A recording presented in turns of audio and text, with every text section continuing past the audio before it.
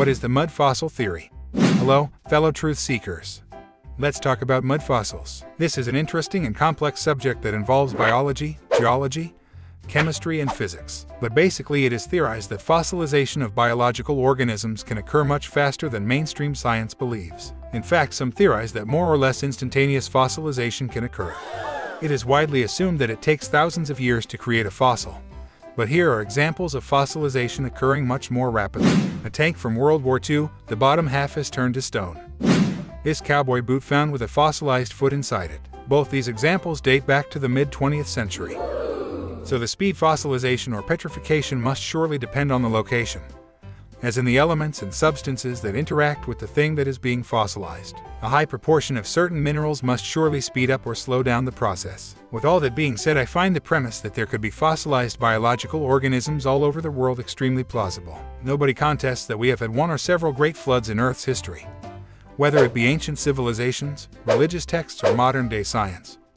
I think everyone agrees that great floods have happened in the past. When those great floods occurred, millions or tens of millions, if not billions, of life forms could have perished in the water. Many of them could have been covered in mud, which is the standard way a fossil is formed. Over the years, with erosion and other geological phenomena, these now fossils could be exposed for people to find. There may be other geological events that took place that mean they didn't necessarily need to be covered in mud to be fossilized, but that is of course just speculation. Unlike regular fossils, the mud fossil advocates theorize that it is not necessarily only bones that are found as mud fossils, but just as likely soft tissue such as organs and skin. Now, where perhaps the theory gets more interesting is that many mud fossil advocates theorize that many mountains and hills are actually made of fossilized giants. Some even theorize that there are ancient mud fossil human giants, dragons, and other animals that literally span across countries.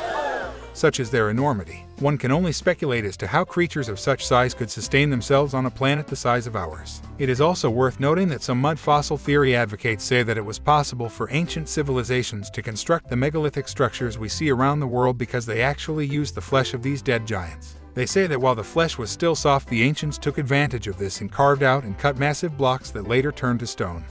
In conclusion, this is a very basic explanation of the mud fossil theory. I believe that the theory merits further investigation, and I look forward to exploring the topic in future videos. But for now, I hope I have adequately explained the concept to give you a basic understanding of the theory.